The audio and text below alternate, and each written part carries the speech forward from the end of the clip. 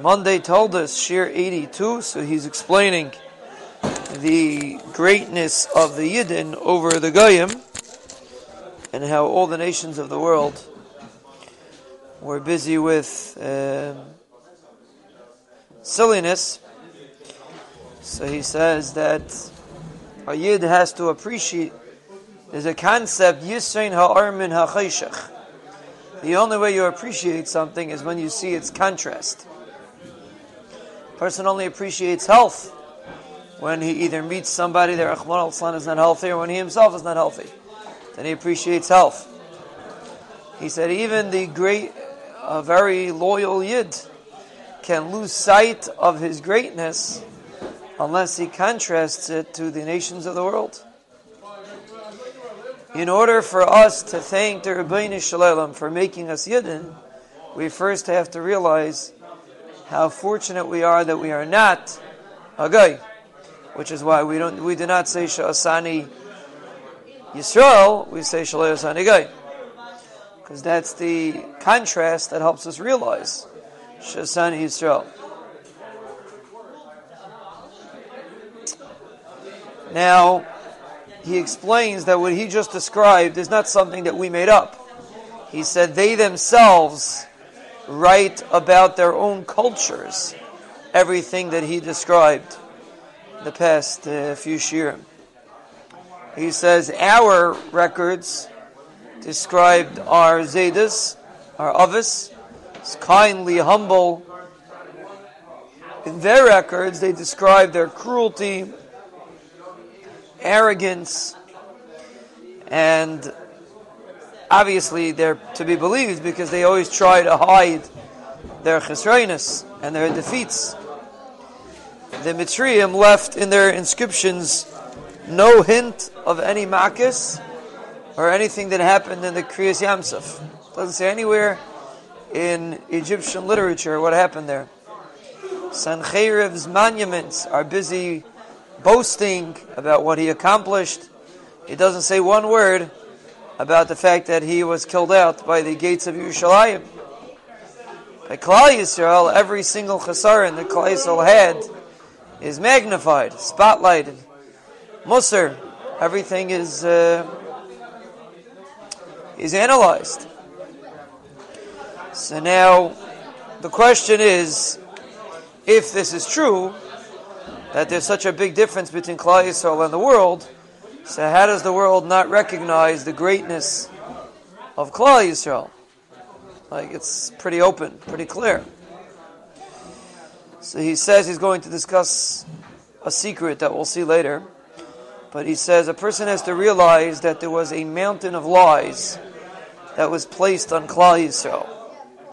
He said, based on a medrash, that one of the most cruel aspects of what the Goyim do is that they blame us for something that they do themselves. And the medrash gives examples.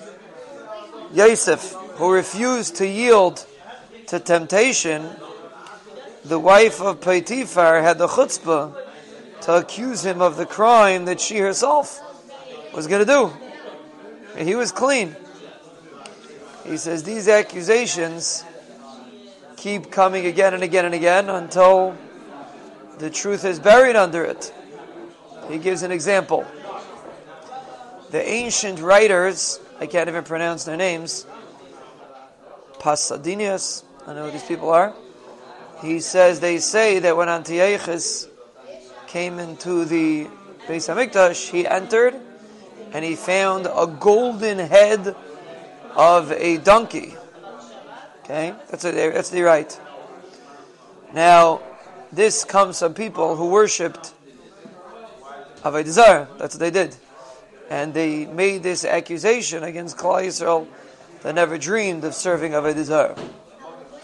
Another example, they say that our forefathers, this is also from ancient writers, in the book History of the Jews, they say that our forefathers were Egyptian lepers who were thrown out of Mitzrayim because of their disease.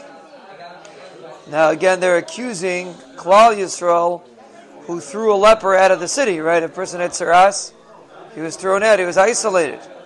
Typical example of accusing Klal Yisrael of something that they're completely removed from. They claimed that Antiochus is found inside the Kodesh HaKadoshim, inside the Heichal Shkercha Yitzchak, a man lying on a bed that he was being fattened as preparation to be a human sacrifice. Now, that's obviously something that the Goyim did, the Yidden never did it.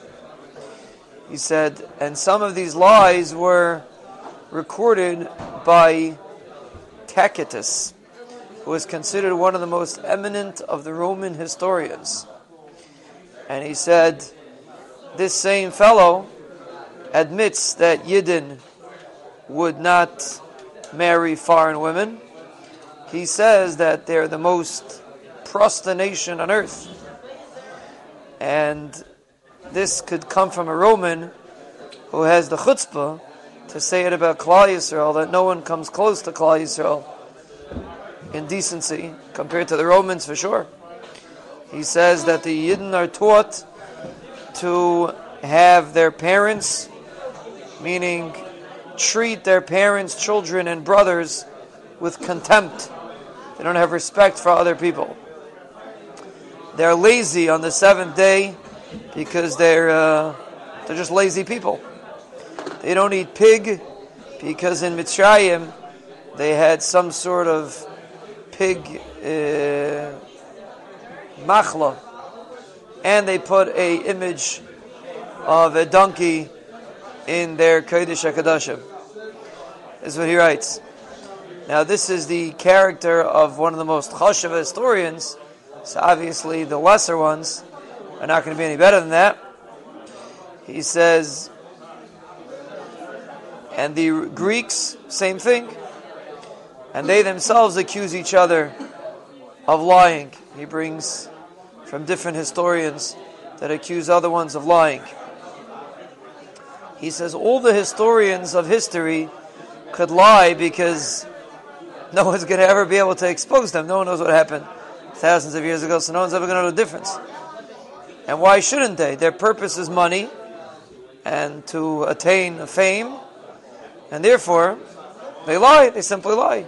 And the modern historians are no better, except that today you can expose a falsehood because there's better communication. But the many historians of the communist lands, where you couldn't expose any falsehoods, obviously are full of distortions. He says even in the free lands, for example, historians write according to what the people want to write. For example, he says, it's interesting, he says the Revolutionary War in America is described in British history books in a totally different manner than the way it's described in American history books. Now, something that didn't happen so long ago, should be pretty clear.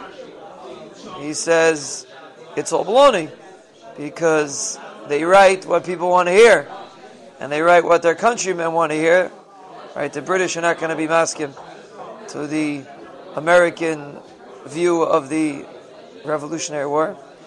So they write it differently. So basically, the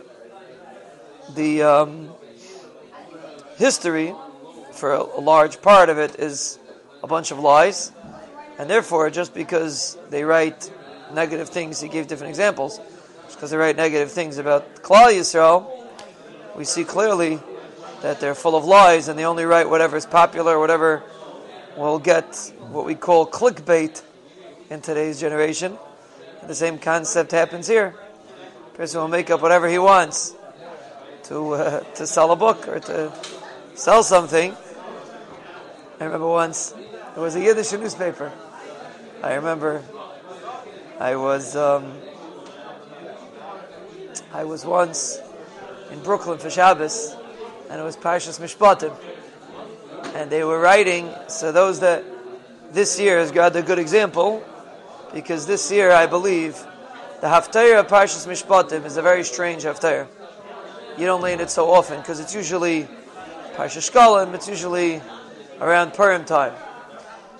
Like this year, which is an Iber Yar, it's very possible we're going to lay. Sometimes it's Rosh Chodesh. It's very possible we'll lay the Haftarah Parshas Mishpatim. Shkayach of Yitzchak. One of our listeners asked, "What am I thinking of Yitzchak for every night?" So sometimes it's for the Tia and sometimes it's for the Chumash. But anyway, so if you look at Parshas Mishpatim, this is interesting Haftarah. And before the Haftarah, Artzkel gives a whole shtickle Torah. If it's a regular year, Shabbos of Rosh Chodesh, you lay Shkalim. If Rosh Chodesh falls on Shabbos, you lay if it's Shavna Uberes, if Rosh Chodesh Adarishan falls on. Kids, it's a very complicated Haftarah. It's not so often that we lay in the Haftarah of Parshas Mishpatim. But what's interesting about the Haftarah Parshas Mishpatim is the last two psukim we skip backwards. That means the Haftarah is Perek Lamed Daled, and when we get to the end, we skip to Perek Lamed Gimel. We go backwards. And the halacha is, the Gemara says you're not supposed to skip backwards. So the question is why we skip backwards in Parshas Mishpatim. So one year, Parshas Mishpatim, I was in Brooklyn, and wherever I was staying, they had one of the Heilige Erlich HaYiddish newspapers, and he was saying how Parshas Mishpatim, they learned this Haftarah. It's not such a common Haftarah. I was probably, how old was I then? I would guess I was probably newly married, probably 24, something like that, 23. So he writes that the last time this happened was 30 years ago.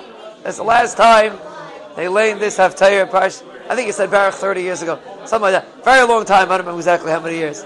Now that's baloney because my Bar Mitzvah Parsha is Parshas Mishpatim, and I learned the Haftarah, my Mitzvah Parsha. And I was approximately 24, 25 when this happened, so it couldn't have been more than 12 years before. Max 12 years, 12, 11 years before. And they have the ghoul to write in a newspaper, the last time, why don't you check up your facts? Like, I just don't understand. Like, I decided 30, this is historical fact. Either it is or it isn't. It's pretty clear. But anyway, it's interesting. You have to understand the psychological reason behind it. But someone came over to me. They were discussing a certain thing about Hanukkah. So they told me that Hanukkah this year is Sunday to Sunday. They told me Hanukkah starts on Sunday and it ends on Sunday. It's not true, by the way. Hanukkah does not go Sunday to Sunday. Now I don't understand. I'm not sure. Like, I don't understand. Like, I just don't understand. Hanukkah goes Friday to Friday this year. It's Thursday night to Thursday night.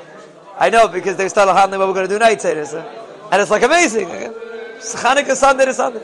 Like at least maybe look at last year's calendar. I don't know. It's amazing how a person could just say something azay without I don't know. I don't know. But anyway, you see the historians push and make up stories, and therefore to rely on what the historical books write is at best silly, at worst malicious, and that's RavAvigdor Miller's point that we can't trust the history books.